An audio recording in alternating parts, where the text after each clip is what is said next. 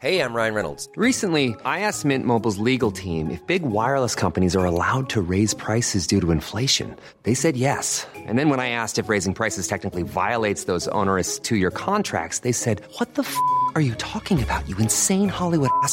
So to recap, we're cutting the price of Mint Unlimited from $30 a month to just $15 a month. Give it a try at mintmobile.com/switch. $45 up front for 3 months plus taxes and fees. Promo rate for new customers for limited time. Unlimited more than 40 gigabytes per month. Slows full terms at mintmobile.com.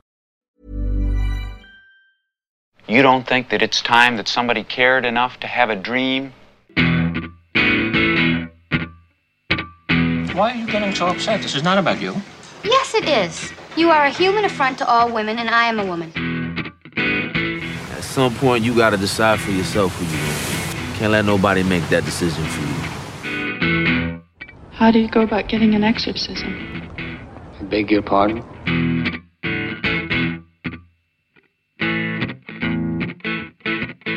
Hi, this is Mark Kermode. Thanks for downloading this Kermode on Film podcast. Now, in our last podcast, me and Jack Howard started running down our top 10 David Fincher movies in order. He has a new movie coming out, Mank, which is his 11th movie, so in the run-up to the release of Mank, we decided to order the 10 movies he's made so far. In the first podcast, we did numbers 10 to 6. In this podcast, we're doing numbers 5 to 1. If you missed the previous podcast, don't worry, it's still there. You can download it at will. Anyway, on with the show. Now, look, this now brings us into the top 5. I think we're progressing at a decent pace. So I think we should push on. Okay, so at number 5, you have Zodiac. Wow. Okay, at number 5, I have Gone Girl. Okay, at number 4, I have Gone Girl. Okay, so we'll do that. And at number 4, I have Fight Club. So we'll do Gone Girl first. You want to go first? I absolutely adore Gone Girl. I think it might be one of the best cinema experiences I've ever had, and I mean that especially in a nostalgic way now, because the idea of being in a packed cinema where you can feed the energy off everybody is almost a foreign concept. That electricity that everyone had when we were watching Gone Girl for the first time was insanely high. I remember just leaning over to a friend of mine at one point. I can't even remember when it was. I think it was when she comes back to the house somewhere in the second act and she's covered in the blood of what's his name? Of him, yeah. Doogie Howser. What's his name? I can't remember his character name, but I know exactly who you mean. And of course, we should say once again, sorry if you've got this far, there will be spoilers. When she just comes back covered in blood. I remember turning to a friend of mine and going, I don't know what's going to happen. I don't know how this is going to end. And just that sheer adrenaline of not knowing where something was going was just a buzz in my head. And also Fincher handling it like a pro at the top of his game. He's now made The Social Network. He's got that same sort of style of camera. The opening sequence, I remember immediately feeling unsettled. The credits fade in, and as they're fading out, we cut to a different shot just before that they faded out. So it's got this immediately unsettling, jumpy effect to it where something's not quite sitting right. And then I remember watching them fall in love in these like flashbacks that they have where he's wiping sugar off her lips and things like that, and hearing that the dialogue was very clearly dubbed and being like, what's Fincher doing? Like, this feels really weird and I'm not sure if I like it. And then you find out that all of that was an act and that it wasn't really real. And I'm like, oh, of course that's what he was doing. He was making me question it because I was going, there's something not quite right about this. And he knew that that was the effect it was going to have. And it did have that uncomfortable effect. And then later it made complete sense. I think everybody's amazing in it. Casting Ben Affleck as well in that role is, again, metatextually genius to do that. Some guy that's kind of likable, but also a bit of a sleazy bastard as well. Like, there's something about him there's something about that made sense.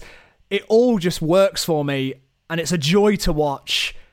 I love it. I loved Gone Girl, and like I say, it's just pulpy and it's silly and it knows it. And Fincher's kind of using all of it as a comedy in some ways. It's so good. I think the minute you cut to the shot of her in the car, when it's the first version of, oh, it's not the version you think it is. I just thought, okay, I'm on. That's it. I'm on. Yeah. I'm on. And then as you Because in a worse film, that would be the ending twist. But he goes, nah, halfway through. Well, it's not This is even what we're doing. halfway. I mean, it's a kind of weird. It kind of happens at a moment in the movie that you think it's gone too far to go this way, but not far enough for it to be the twist. And then suddenly, yeah, you go, yeah. What? You're like, is this the ending sequence? Are we about to finish? It feels like. No, we've got so much more film It's left. structurally so bizarre because it is like and people always talk about a film doing this. They say a film pulls the rug out from under your feet, and I know obviously people will be familiar with the source. I wasn't, but I think even if you are, it doesn't matter because it's like watching a magician do a trick. You may know the trick, and you may even know the trick's done, but it doesn't matter. You love to watch it done, and I just remember that moment going, "Oh, this is great." This is just, I'm on board. And then consistently managing to do it. So there are later moments in the film when things happen quite spectacularly in a kind of Verhoeven-esque style, because there's a lot of basic instinct in that film. I mean, I know that people sort of shy away from it, mentioning Basic Instinct as a good thing, but there is a lot of Basic Instinct in that film. But I think that's totally right. I think he wanted to just make a silly, pulpy film, but he's still going to make it like David Fincher. So it's going to be shot beautifully and it's going to be structured in a really interesting way. He's going to have performances that are really earnest and taking it seriously. Like, the characters in the movie shouldn't know that they're in a silly situation. They should be reacting like this is really happening. But we all know this is a silly movie. Like, I think that's what he gets pitch perfect. Yeah, it's just really good fun. It's really good cinema, and I really enjoyed it. And in fact, I went back and saw it again pretty shortly after seeing it the first time, just because of how much fun it was. So you got to the bar around 11 today. Where were you before that, just to cross that off? Well, I was home. I left at 9:30. I got a cup of coffee, newspaper. I went to Sawyer Beach and read the news. Did you visit with anyone there? Well, I mean, I kind of go to Sawyer Beach for the solitude. So, your wife has no friends here. Is she kind of standoffish, Ivy League, rubs people the wrong way? She's from New York. She's complicated. She's got very high standards. Type A? Well, that can make you crazy if you're not like that. You seem pretty laid back. Type B. Speaking of which, Amy's blood type. God, I don't know. I have to look it up at the house. You don't know if she has friends, you don't know what she does all day, and you don't know your wife's blood type. Sure y'all are married? I maybe it's type O. Where are her folks? New York? Yeah. Can they get here in time for this press conference tomorrow? Tomorrow? I have no idea. I haven't talked to them. You haven't called your wife's parents I mean, yet? you can't get a signal in this building. I've been in here talking to you. Well, call them, please, Nick, now. Fine.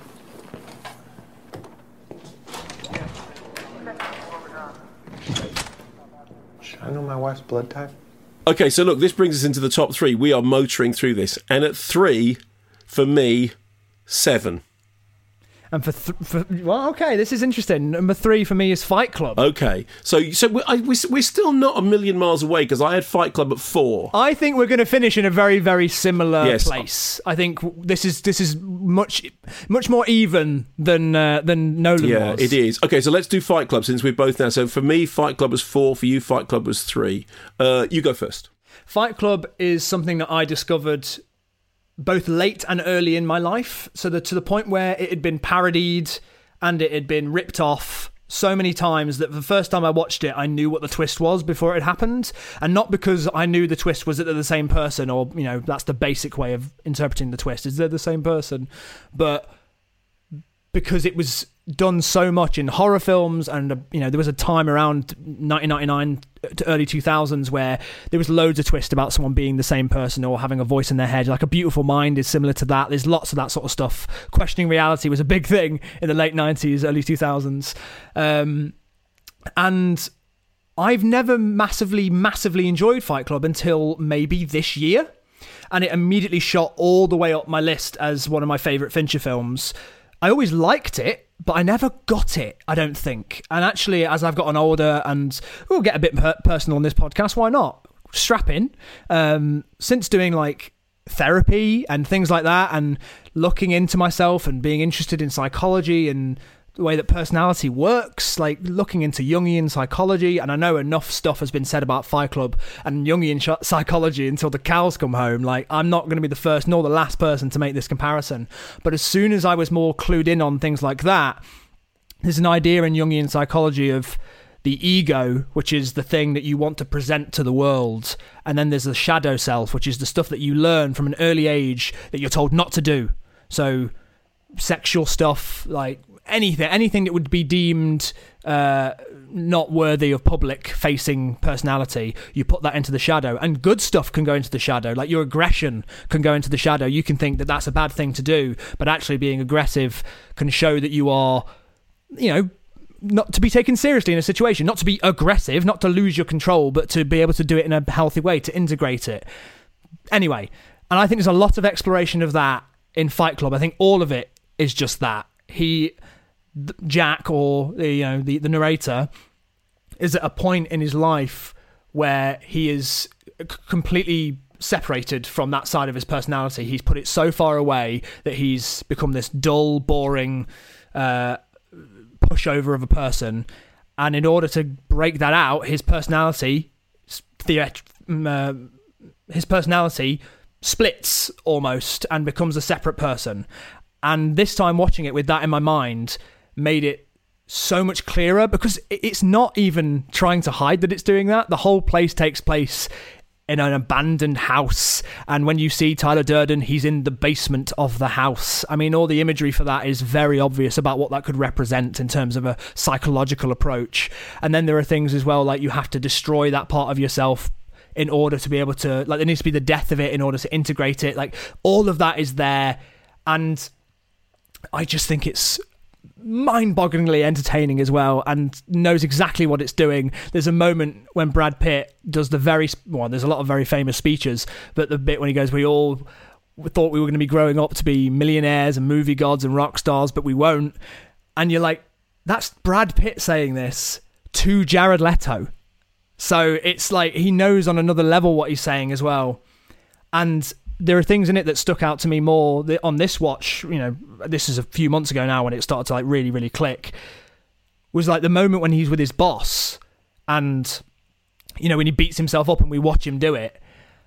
For a long time, I thought he was conscious of that. I thought he was consciously doing it because he knew he'd get his boss fired. And I watched it this time and I realised, no, he doesn't know. He doesn't. He thinks that his boss is really beating him up, and that's what was scary about it. He was so foreign. The idea of that side of himself was so completely separate that he truly believes in that moment that his boss is beating him up. And there's even a freeze frame on that moment when he says, "This reminded me of my first fight with Tyler." And then he smashes through a bunch of cabinets. And so, yeah, it just meant a lot more to me this time around. And I think that Fincher's way of telling you that it's all in his head is, from the very start, like you have the opening credits are going through a brain, and then even later as well, like in terms of meta humor again, there's a bit when he goes, "Can you think of anything?" and he goes, "Still can't think of anything." He goes, flashback humor. Like there's a lot of that, and obviously there's all the splicing in of the penises throughout the entire film, all the bits of the flashes of Tyler. I think it's really, really good, and I don't think there's anything I can say about it relating to the psychology of human beings and the duality of man that hasn't been said, but I like all that stuff. The only thing I would add to that is I think it's really funny. I mean, I think it's his best comedy, and I think it gets funnier. And I remember when, again, this is to do with an age thing. When it came out, it was the subject of some scandal. There was, a lot of worry. Yeah, really? Oh yes, it's going to be terrible. And then there were certain things that, there were censorship issues, both in the UK and in America. And there was a lot of discussion about glamorizing violence and it's going to cause people to do this, that, and the other.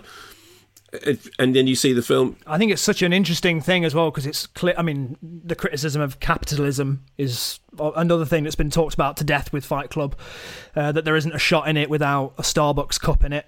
But I also love the fact that we meet what's his name in the film, but it's played by Meatloaf. Well, hang on. The second thing I was going to say is I think it's the second thing I was going to say is I think it's Meatloaf's best performance, and I'm a fan of Meatloaf anyway. And I think Meatloaf in Rocky Horror is just great. Although in the film, obviously, he's only in it very briefly. But I've got a real fondness for Meatloaf, and of course he came from theatre rather than rock music. I mean, he was always a singer, but he came from theatre, and I think he has brilliant comic timing. And I think that whole thing about the portrayal of, emasculated, in inverted commas, manhood, and him playing a character who, whose body is literally revolting against his sexuality, against his gender. And this is at a time when, people, it wasn't perfectly fine for movies to do that kind of thing, to have those kind of discussions. And I think it's really interesting now when you look at, one of the things that I think has been most positive about the last few years is that definitions of gender have really changed in the public perception. I think now people are much more aware of the fluidity of gender than they were a few years ago, or certainly because I think that it's just people, it's not that it hasn't been like that for a long time, but people have kind of woken up to it. But one of the weird things about Fight Club is that whole sense of, yourself and your body being in conflict it's in Fight Club. And it's a sort of excoriating portrait of manliness and maleness in crisis. But at the same time... That's what I was going to say, is that I think that moment, Bob's character, that's his name, Bob. It just literally came to me when I wasn't thinking about it. Bob's character in it also to me feels like what you were just getting at, which is the criticism of masculinity, and that he's accepting that in order to get through this thing that is so... devastatingly that's happened to him, he's actually embracing femininity and sharing feelings, and he's in this space where he's crying openly and embracing people. And he also, in terms of metaphorically, he has boobs, so he has something of femininity literally on him. And actually then later in the film he says, I found something better, and that turns out to be a fight club. So he feels better after punching men in the face. If that's not a criticism, I don't know what is. That's exactly what I mean about it's one of the funniest films, because those things. Because those things are. Even when you explain that, it's a gag, and it's a pointedly funny gag, but it's a gag with a point. It is about deconstructing masculinity and deconstructing that gender identity thing, and in the end, absolutely scathingly laughing at the idea of the constructed macho persona, and getting Brad Pitt to play it. Ultimate Man. I know. Jeez. And then Brad Pitt himself looks at an underwear advertisement at one point that he would be on, and probably has been on, something like that, and just says, "Is that what a man looks like?" And there's just constantly like this weird conflict with what he's saying and who he is. Yeah. But all that stuff is funny, and then at the end, when the thing happens, that's funny as well. And you're actually thinking, I actually can't believe this. It's so wrong that this is funny. It's so completely wrong. And of course, actually, the whole thing about the way in which it's done is, I think anybody who takes that end literally is not watching the film. But it is, it is that kind of the glorious anarchy of comedy, which is that you say the unspeakable thing and you make it funny. And that also, I think Helena Bonham Carter is absolutely brilliant in that movie. I'm a huge Helena Bonham Carter fan anyway. I think it's my favourite performance from her. I think it's certainly the most daring thing that she's done, but I just think you can imagine being David Fincher going, this film is really out there. It's really, we need somebody who's really... Is Helena Bonham Carter busy? I'll say one more thing about Fight Club that I noticed this time that I really appreciated, which was that Tyler Durden, I think, demonstrates the parts of the narrator's, resentments throughout the film as well, like things that you don't need to say, but you learn about the character if you pay enough attention. And I think he's extremely angry at his dad. I think he's so devastated that he didn't have a father when he was young. And there's moments in it when Jack, the narrator, says, "Oh, my father left when I was young. I didn't really know my father." Like, he just sort of brushes it off.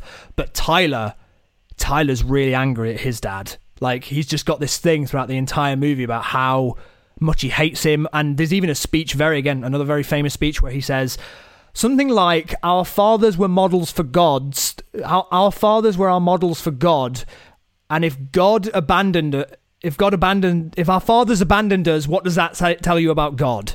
Like, he's constantly just like furious at his dad, and he's blaming everything on him, but they never address it. It's just like sprinkled in, and I think that's really good character work, that they know exactly where Tyler's coming from the entire time, and it's just this petty little thing that he hasn't worked out, that he's really angry at his dad. What do you want me to do? You just want me to hit you? Come on, do me this one favor. Why? Why? I don't know why. I don't know. Never been in a fight. You? No, but that's a good thing. No, it is not. How much can you know about yourself? You've never been in a fight. I don't want to die without any scars. So come on, hit me before I lose my nerve. Oh, God, this is crazy. She'll go crazy. Let her rip. Hey, I don't know about this. I don't either, but who gives a shit? No one's watching. What do you care?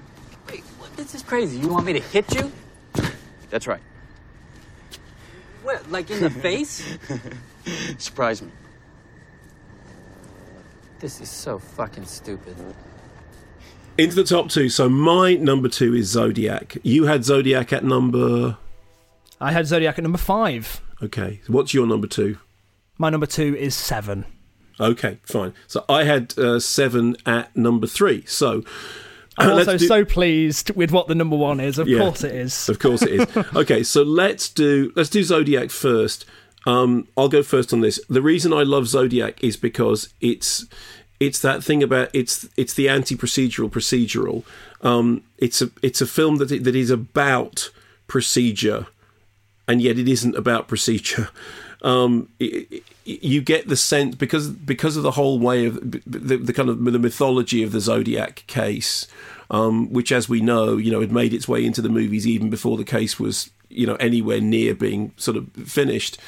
And of course, I'm a huge fan of William Peter Blatty's Legion, and the Gemini killer in Legion is thought to take some inspiration from the Zodiac case. But the thing about the film of Zodiac is it's not about that.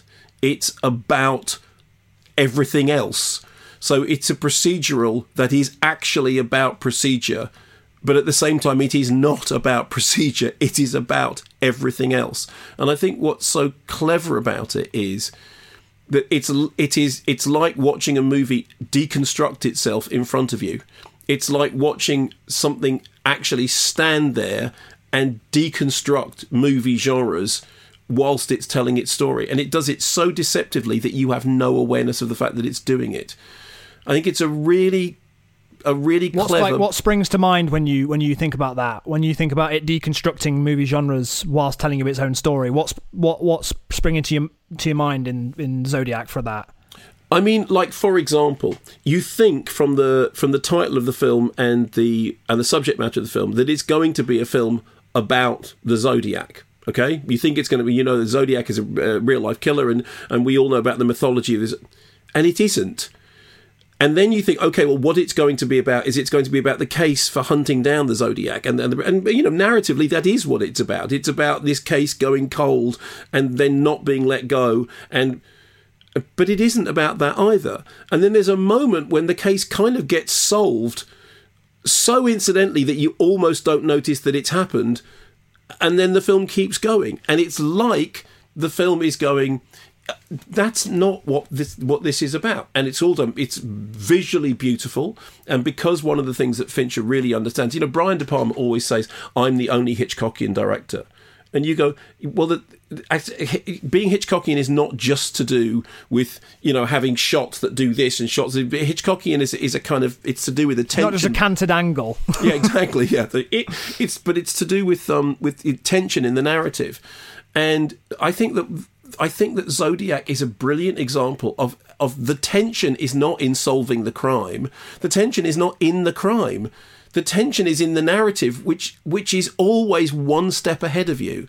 I've seen Zodiac 4 times now, and every time I forget which way it goes and at which point. There's a point about 2/3 through Zodiac when the film seems to have stopped. I mean, the film literally seems to have finished, and yet the central character, one of the central characters, they're in A-centric, is so obsessed that it kind of goes, oh, all right, and then it kind of gets up and carries on going. Yeah, I think that it knows that you're going into it being like, okay, this is a very famously unsolved case. So it could be anyone. And so from the beginning, am I right in saying that a lot of the murders in the first hour or so of the film are filmmaking interpretations of real police files? I, as far as I understand, yes, it is factually very, very on the money. And usually when that happens, there's a horrible element of exploitation in it, you know. And I mean, we've seen enough serial killer movies, you know, particularly in recent years as it happens, which do that kind of, you know, true, this is like actually being at the crime. Yes. And yet the really impressive thing about Zodiac for me is that that's not the point.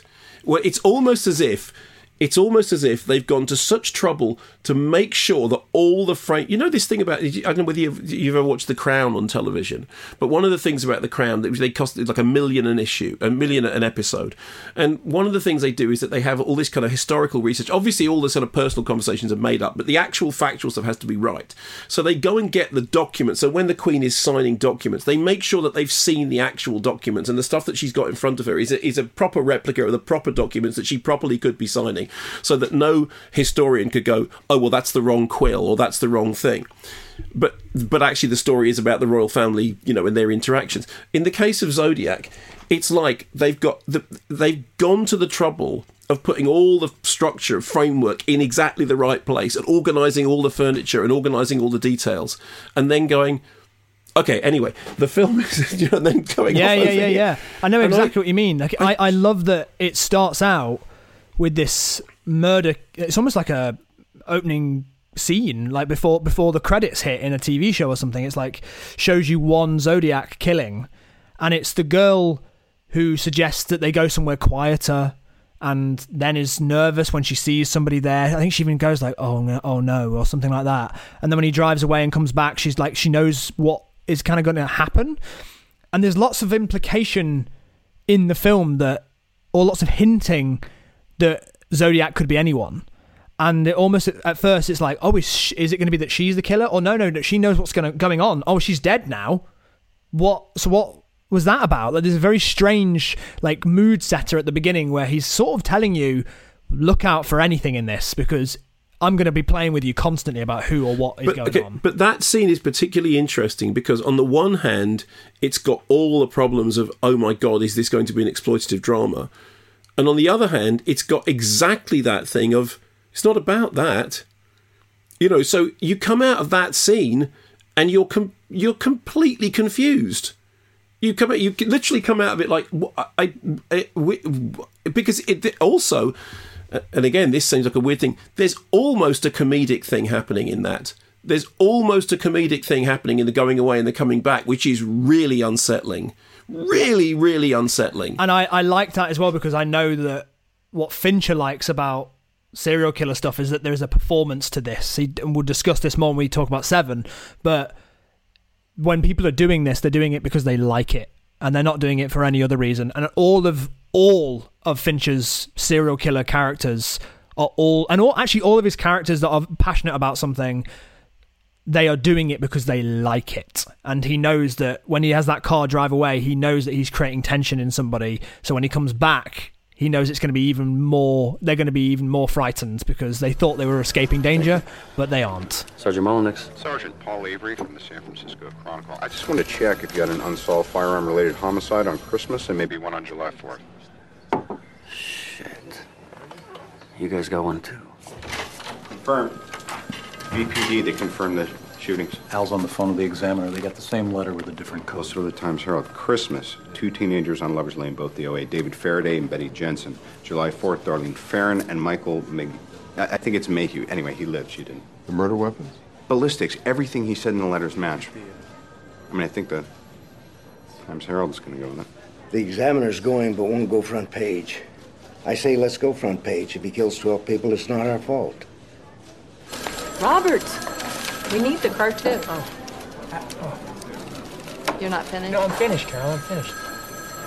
Terrio's still here. Really? The first edition is off the floor in 10, Charles. Give us a sec. Okay, replate. We'll go on page 4. What do you say, $20, whoever cracks the psycho's name? He won't give his name. Morty's? Anyone?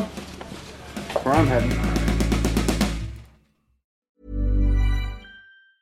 When you're ready to pop the question, the last thing you want to do is second-guess the ring. At BlueNile.com, you can design a one-of-a-kind ring with the ease and convenience of shopping online. Choose your diamond and setting. When you find the one, you'll get it delivered right to your door. Go to BlueNile.com and use promo code LISTEN to get $50 off your purchase of $500 or more. That's code LISTEN at BlueNile.com for $50 off your purchase. BlueNile.com, code LISTEN. Burrow's furniture is built for the way you live. From ensuring easy assembly and disassembly to honoring highly requested new colors for their award-winning seating, they always have their customers in mind. Their modular seating is made out of durable materials to last and grow with you. And with Burrow, you always get fast, free shipping. Get up to 60% off during Burrow's Memorial Day sale at burrow.com/ACAST. That's burrow.com/ACAST. burrow.com/ACAST.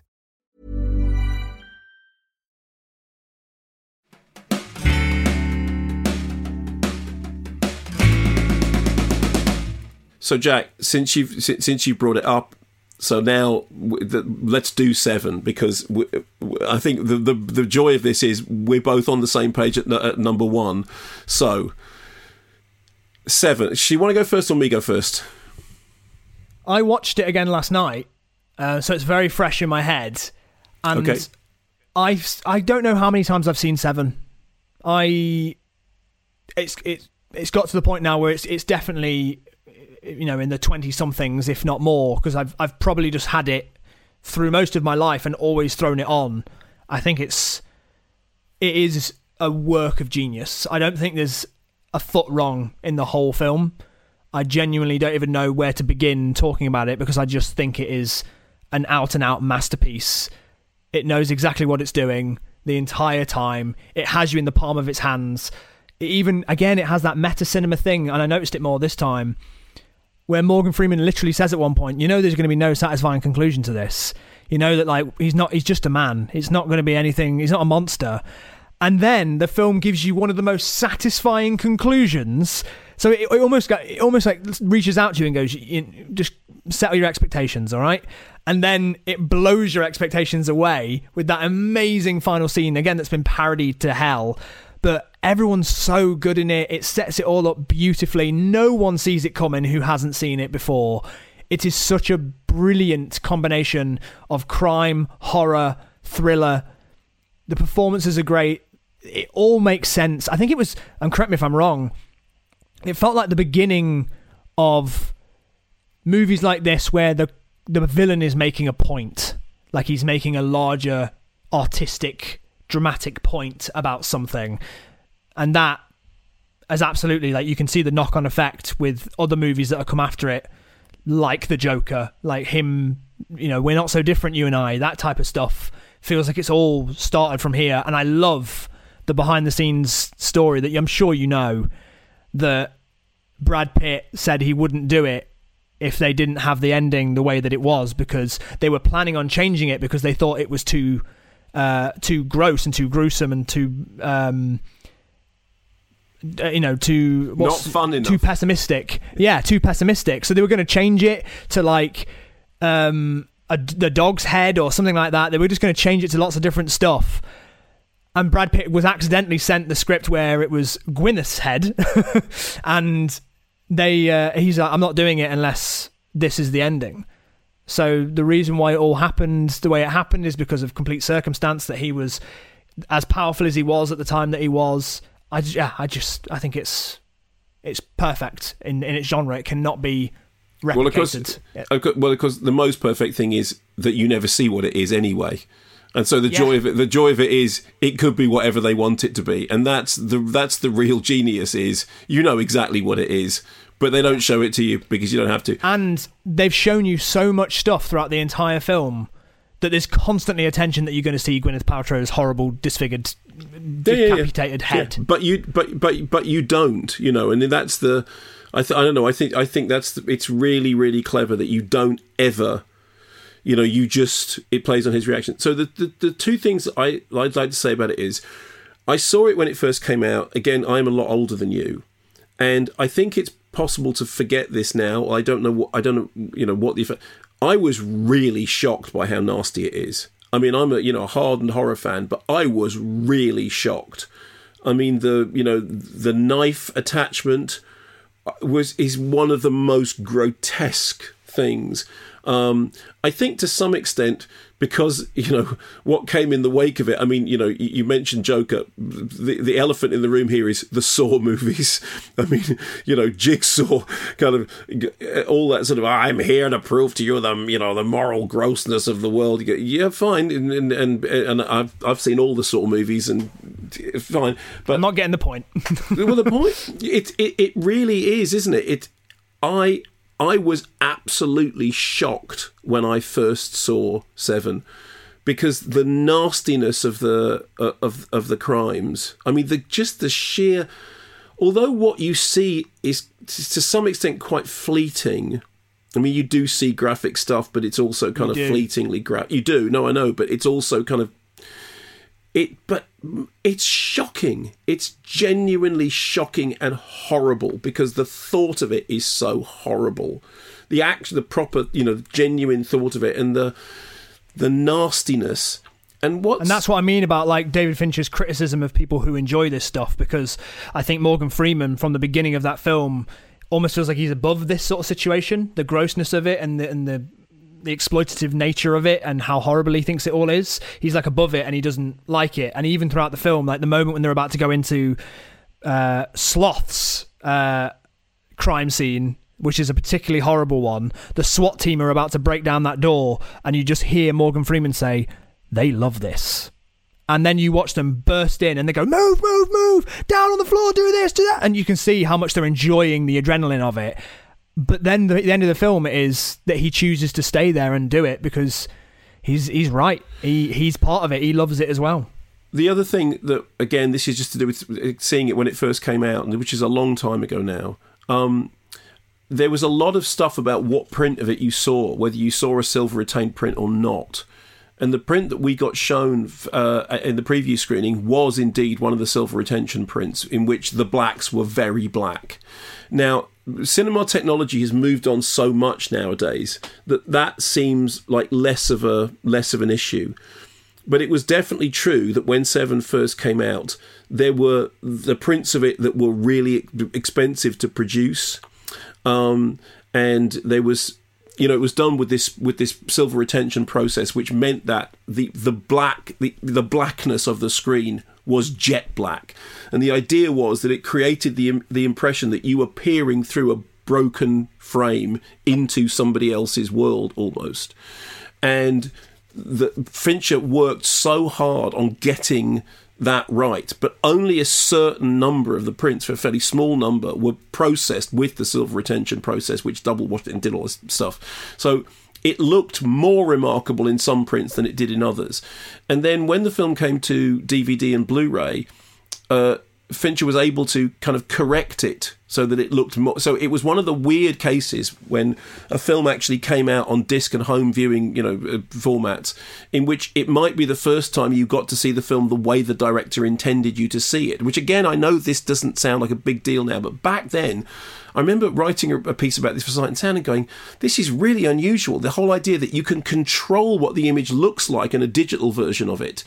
But there are prints, you might have gone to see it at the Barnet Odeon, and it was an ordinary, an unspecial print that had run through a projector 50 times and was a bit crummy around the edges. Yeah, that's just like the colour correction in the grade is such a normal part of the process now. You can actually even record things now on cameras where you can change the settings after the fact, whereas back then that was absolutely not an option. But back then it was literally to do with the prints. It was to do with there was only a small number of the prints that were actually looked like what the film should look like. So there was, there was like discussions about, like I said, this is a long time ago. This is before the internet, okay? People would have discussions about which print was playing where. I mean, that's how mad it was. And And I know because film buffs knew that they wanted to see the. You one wanted to see the Fincher- right print, yeah, and Yeah. it was, and there weren't that many of them because they were expensive to produce. I know this now sounds like hooey and baloney, but believe me, No, it doesn't. It sounds very interesting. Like, what a different way of doing it. Like, that would never happen now. No, it wouldn't, and it was a thing. It was like, oh god, so which screening were you at? Oh, you were at that preview screening. Yeah. Well, that preview screening. Well, it kind of reminds me actually of like when Tarantino released Hateful Eight, and there was only a certain which amount of version of it cinemas did that you would show see? it on 70mm. Yeah, Exactly. So it was the format of it was as much of an issue as, and so from just the point of view of looking at the film and it being an unbelievable film to look at as a physical creation of an artwork, it had so much work had gone into it, and then it was so nasty, and then the music was remarkable. I mean, the way in which the soundtrack, was. I mean, I think for many people that will have been the first time they ever heard, Bowie's, Filthy Message, and quite extraordinary. And then the Nine Inch Nails song as well over the opening titles. Yeah. And then the fact that at the end of it, when they go out into the bright sunlight, and you literally feel like you're being dazzled by that last sequence, which is where the thing happens, and everyone's kind of almost going like that because the cinema's been so dark for so long. Do you know some of the like beautiful like little Easter eggs? I'm sure you know loads of them, but like all those poles or the in the final desert scene, they're all shaped like sevens. There's sevens everywhere. Oh no, but so that hadn't occurred to me. That is brilliant. And then finally, because we should raise this, it's the Kevin Spacey issue. Obviously Kevin Spacey is persona non grata now as a result of stuff that's emerged about his personal life, and people always ask, the question about, well, what does that then do to the art? I'll tell you what it does to this particular piece of art. Yeah. What it does for me, a bit, doesn't it? No. I was going to say what it does is I completely forgot about it while watching the film again, because the film is. Right. Although I had it in my mind, I wonder how this looks now, because I don't think I've seen a Kevin Spacey feature film since all this stuff broke. Baby Driver, I think, was the last thing I saw him in, which was before all these stories broke, and I was going back to watch Seven because I haven't seen it for a long time, and I remember thinking, I must ask myself that question about, I never thought about it once. I just watched the film. And because the filmmaking is so extraordinary that you go, okay, the film is the film. I don't actually think about that being Kevin Spacey any more than I think about that being Brad Pitt and that being Morgan Freeman. I don't think there's a bit of Thelma and Louise, there's a bit of Shawshank Redemption, and there's that creepy bloke. I just think of them as the characters in the film. So do I. Yeah, it's at that point actually, and this is the first time, on a slightly different note, but still to do with who's playing them. It's the first time I didn't really like Detective David Mills very much. I think I've been blinded by the Brad Pittiness for a while, but I watched it this time and I was like, oh, he's a bit annoying, isn't he? Like, he's a bit like, you got like young, peppy energy. It's me and you, isn't it? Like, you're Morgan Freeman and I'm Brad Pitt. I'll take that. Oh, God, he's annoying. I'll take that. Wait a minute, I thought all you did was kill innocent people. Innocent? Is that supposed to be funny? An obese man, a disgusting man who could barely stand up, a man who, if you saw him on the street, you'd point him out to your friends so that they could join you in mocking him, a man who, if you saw him while you were eating, you wouldn't be able to finish your meal. And after him, I picked the lawyer, and you both must have secretly been thanking me for that one. This is a man who dedicated his life to making money by lying with every breath that he could muster to keeping murderers and rapists on the streets. Murderers. A woman. Murderers, John, like A yourself. woman. So ugly on the inside that she couldn't bear to go on living if she couldn't be beautiful on the outside. A drug dealer, a drug-dealing pederast, actually. And let's not forget the disease-spreading whore. Only in a world this shitty could you even try to say these were innocent people and keep a straight face. All right, Jack. So look, that brings us to the number one spot, and we're on the same page for both of us. Of course we are. It's the well. You say, of course we are. I'm slightly surprised, but I'm very pleased. So you go first. Why The Social Network? The Social Network is tied for my favourite film of all time, alongside Back to the Future. It's a film that I saw that I feel like changed my life in some ways. Like, I watched it and I just got it instantly. And I remember, because I was in uni at the time when it came out, not many other people around me like knew why I loved it so much. There's something I've spoken about quite a lot to do with why I think it's so great, and it's zooming in on a scene and why I think all of the Social Network works can be seen in this one particular scene, and it doesn't feel particularly significant. It's not one of the scenes that you'd be like looking up online. It's not Andrew Garfield's big rant. It's not none of the monologues. It's not the it's raining outside scene. It's nothing like that. It's just a scene where Mark and Eduardo go back to the dorm room, and Mark goes over to the fridge and gets out a beer for himself, and Eduardo goes over and gets out 2 beers, and that's not ever discussed in the whole scene. They're just chatting about something else. They're still chatting about Facebook or whatever it is. But the dynamic there just tells you everything about what's going on in this film. I'm out for me, and I'm looking out for both of us.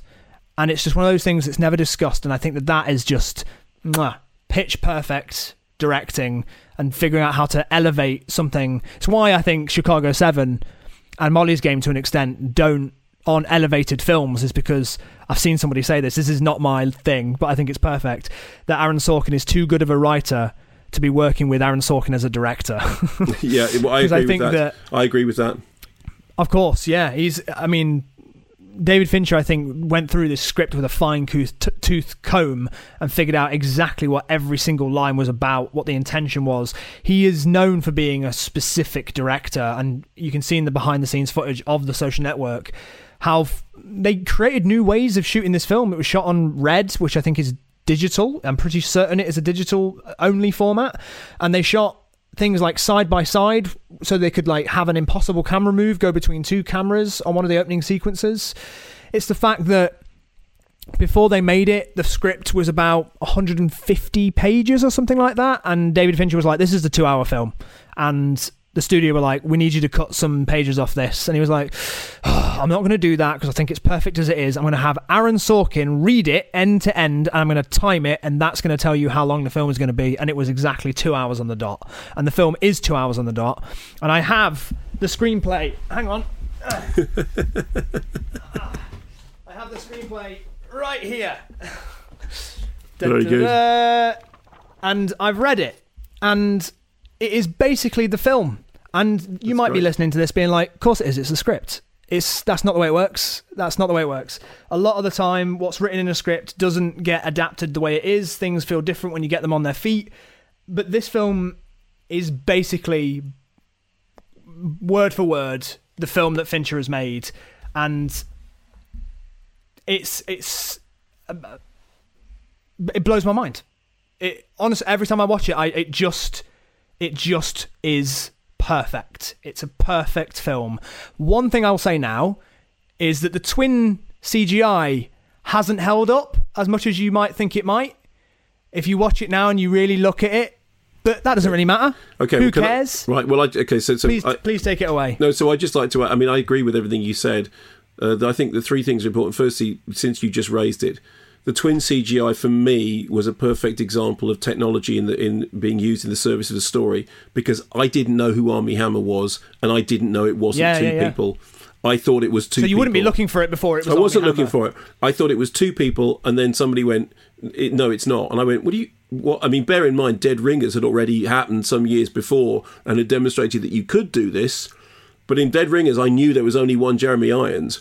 I didn't know how many Armie Hammers there were. There's only one Jeremy Irons. But that's it. So when I was watching Dead Ringers, which was amazing, I mean, it's just like, oh my God, that's really amazing. And I was watching, it never occurred to me that it wasn't 2 people. It never occurred to me that it was a doubled up Armie Hammer. Secondly, there's the weird bit suddenly halfway through when you're in the middle of a rowing race. And the film literally goes, what? It's so bizarre. Set to the Hall in the Mountain King. Yeah, the other thing is, as being the person that I am, who has a fundamental distrust of Facebook, it managed to engross and entertain me. It's aged well, hasn't it? Yeah, it managed to engross and entertain me about a subject about which I could care less, and I thought that was really good, because I've always said the mark of a great documentary is a film that can interest you and educate you about a subject that you don't know or care about before you watch the film.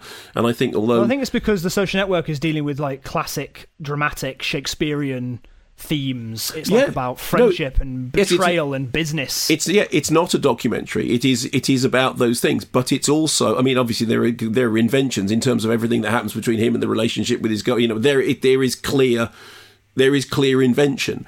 But it doesn't matter because the story isn't it. But I'll tell you the thing that I think, and I love the dialogue. I love Jesse Eisenberg. I mean, in a way, the issue is that I don't know that Jesse Eisenberg has ever been that good again, because I don't know that Jesse Eisenberg has ever been cast that perfectly again. Yeah. That kind of he was great in Zombieland, and he was great in this. Yeah, but it's just the perfect role. But the thing that really struck home for me was some time ago, my son showed me a video on the internet of a speech that Zuckerberg, the real Zuckerberg, gave, in which, and you'll know this, he famously slipped. He was talking about how people think that Facebook was run in a way that was kind of, all algorithmic and didn't really have any heart or compassion. And he said, look, I understand. I am human. And it was this. I haven't seen that. That's so funny. It's a glitch in the Matrix, and because of what I understood from the character in Social Network, I just laughed for ages about that. I used to be human. So it's just that thing about it told me a story that I remember thinking, this is a story. The invention of fucking Facebook, people sitting. I mean, because that was it. Like, I remember people being like, the Facebook film. I know, you and I talked about Hackers. I know you're not a fan of Hackers, but I love Hackers, and one of the reasons it was fine. Yeah, but one of the reasons I loved it was like, Hackers. What? It's a film about people doing this, and then it wasn't. And in the same way, Social Network. What? It's a film about people doing that, and it wasn't. And also that I think Garfield is brilliant. I think Andrew Garfield is brilliant. He's amazing. But I know he won a Kermit Award, didn't he? He did. Yes, he did. Well done, Jack. I'm amazed that you. Yes, he did. I know my history. Yeah, well, and I am indeed history. But just that thing about to have a film in which the central character is so fundamentally unlikable, and yet the drama makes you interested in and invested in what happens to him. And I think it is a really good example of that. You don't have to be likable. The character does not have to be likable. The character has to be interesting, and and it's also the way that it's told to you as well. Because David Fincher knows how to give you this story, and I want to talk about specific stuff like the opening, not the opening, but one of the opening sequences in it when they're making Face Mash, and it's just a bunch of guys. He's just tipping away on his keyboard. There's a couple of guys getting stoned behind him, and they infiltrate these high, stakes parties within college that they're not invited to, but they find a way to infiltrate them through making these websites and then control their evenings and control their social. And that's exactly what the film is about. Yeah, it's just captured in this little moment where it's intercutting between him creating Face Mash and these sexy college parties, and he manages to control all of it from his bedroom. And it's just like, there you go, that's the film. That's what he's doing. That's what the whole conclusion is going to be. And there's also, there are great things, that thing about, the internet being written in ink or whatever it is, about the idea that it's not ephemera. This is something that is going to stay around for ages. Funnily enough, you write your snide shit from a bedroom, from a dark room, because that's what the angry do these days. But I remember watching, and this seems like a strange connection, watching Notting Hill, in which one of the best bits in Notting Hill is the bit when Julia Roberts says, oh, but it's they've got these pictures, it's all right, it'll be gone, and she says, no, they won't. No, they won't. They will be there forever. And that that idea about about stuff being there for, about the permanence of transience, I think is really brilliantly done.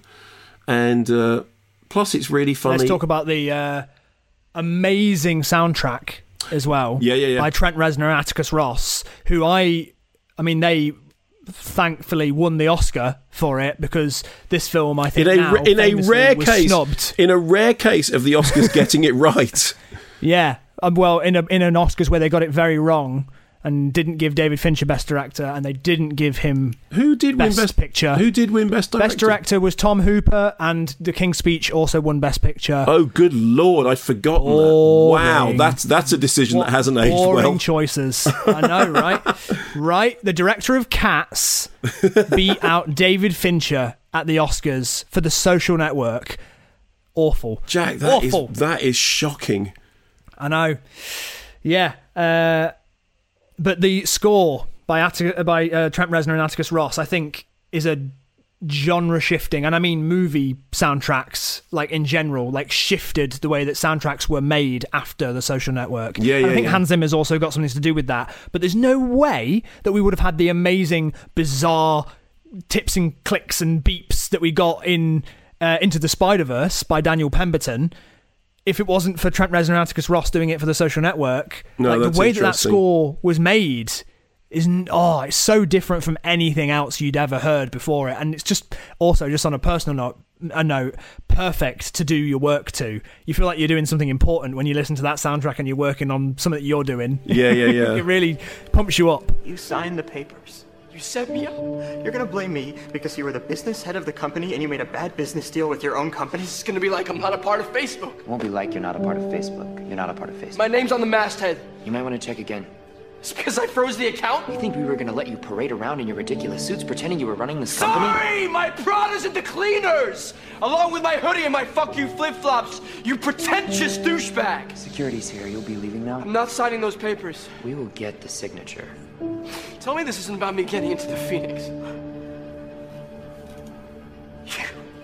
You did it. I knew you did it. You planted that story about the chicken. I didn't plant the story about the chicken. What's he talking You about? had me accused of animal cruelty. Seriously, what the hell's the chicken? And I'll bet what you hated the most is that they identified me as a co-founder of Facebook, which I am. You better lawyer up, asshole, because I'm not coming back for 30%. I'm coming back for everything. It is an interesting thing. I had completely forgotten that that's good. I'm just going to play you this, Jack. I'm going to play you this down the phone to Kate. So hang on. But it is going to bother you because you're human, and I was human. I am human, but I was just referring to... You hear that? Oh my god, that is so bizarre! Isn't it great? I'm gonna play it to you again because it's the glitch in the Matrix moment. Here we go. The voice of Mark Zuckerberg.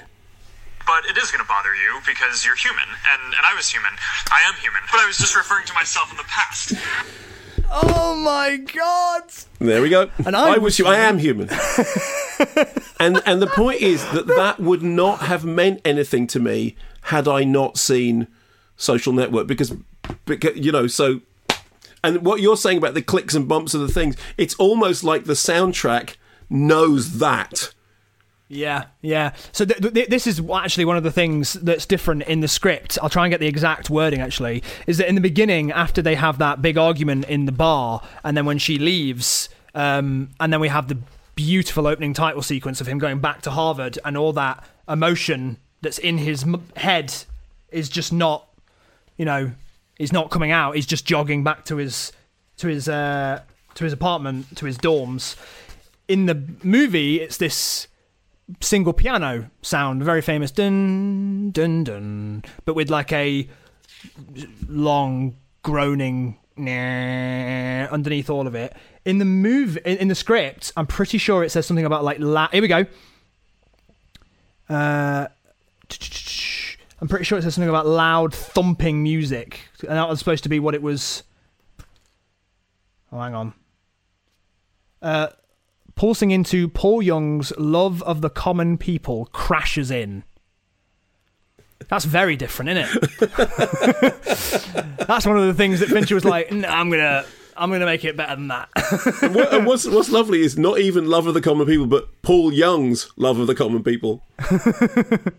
And also, isn't it interesting as well that at the end of the movie, Erica Albright is on Facebook, and that it's just very interesting to me that the movie finishes in a place where like he's kind of won, like he's got her on the thing that he's created, but he's also alone and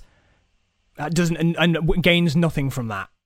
Is there anything else we can say about The Social Network that hasn't been said? It's amazing. It's a masterpiece. It's everybody's favourite film of the 2010s. Everyone knows now how good it is. So look, let's do a rundown from 10 to 1 of our ordering. So for me, number 10, Benjamin Button. Alien 3 by default because I haven't seen it. Number 9 for me, Alien 3. Panic Room. Number 8, The Game. The Curious Case of Benjamin Button. Number 7, The Girl with the Dragon Tattoo. The Game. Number 6, Panic Room. The Girl with the Dragon Tattoo. Number 5, Gone Girl. Zodiac. Number 4, Fight Club. Gone Girl. Number 3, Seven. Fight Club. Number 2, Zodiac. Seven. And number 1, Social Network. The Social Network. You know, it's actually surprising how much that's measured up. And we are... It's kind of lined up well, hasn't it? It has, and we are from completely different generations. You are a digital native, and I am a, whatever they call it, a digital incomer or whatever it is. We are literally from different generations, and yet we have ordered those films in very, very similar ways, which I think says... I was so nervous that you were going to have some sort of... Yeah, like I say, a Dark Knight Rises moment again, where you're like, I think Curious Case is in the top 3. It as a Dark Knight Rises moment. I have to tell you this. My son, who was he's been messaging me about that. Did he? Oh, okay, I didn't know that. I was here he was in the kitchen, and we were having the thing, and I came out, and I hadn't realised he was next door. He said, "Did you say what I think you just said?" And I went, What? And he went, about that. I went, oh, you heard that? He went, yeah. And he was genuinely shocked. He was like genuinely shocked. I think a lot of people who listened to that were shocked that you put The Dark Knight last in that trilogy. I think that is a bizarre stance to take. The difference is, Jack, a lot of people that listen to it aren't my son. It's like, I don't mind. I don't mind anyone being appalled, but he's my son. You'll never forget the look on his face when he found out that you put The Dark Knight last. I will never forget the look on his face. He texted me about it. Yeah, well, in a way that clearly very rattled. That kind of makes perfect sense, Oi! I said you can come stay with me anytime you want. Yeah. Okay, well, Jack, that was really good. That was really good fun. We've run over. We've gone longer than we should have done, but I think it worked out well. And we've kept people company in these trying times. And I'm sorry, just because I think it's so perfect. I'm just going to sign off by saying, okay, if you've enjoyed this podcast, thanks very much for listening. Remember to subscribe. Remember to do all the things that none of us ever knew about. Send before, us a tweet. Let us know what you want us to discuss, if there's anything. Exactly. I'd say go to the Facebook page, but I don't have one. Or if I do, I don't understand what it is. There we go. I don't go on it. Don't understand what it is, how it works, why it works, or anything like that. But I'm sure it's all fabulous. And go to our Patreon page. That's nice. It's got a video of me and Jack doing this. And I'm going to leave you with this. It is going to bother you because you're human, and I was human. I am human, but I was just referring to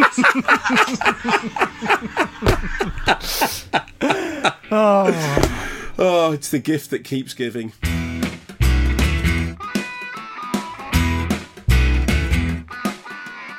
So there we are. That was me and Jack Howard counting down our top 10 David Fincher movies in order. As I said, if you missed the first half of this podcast, don't worry. All the podcasts are available for you to download and listen to at any time.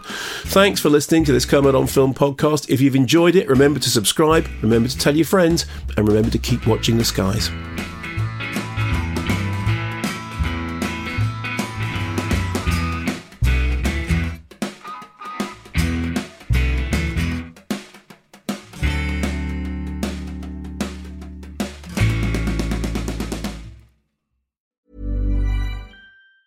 Normally, being a little extra can be a bit much. But when it comes to healthcare, it pays to be extra. And United Healthcare makes it easy with Health Protector Guard fixed indemnity insurance plans. Underwritten by Golden Rule Insurance Company, they supplement your primary plan, helping you manage out-of-pocket costs without the usual requirements and restrictions like deductibles and enrollment periods. So when it comes to covering your medical bills, you can feel good about being a little extra. Visit UH1.com to find the Health Protector Guard plan for you.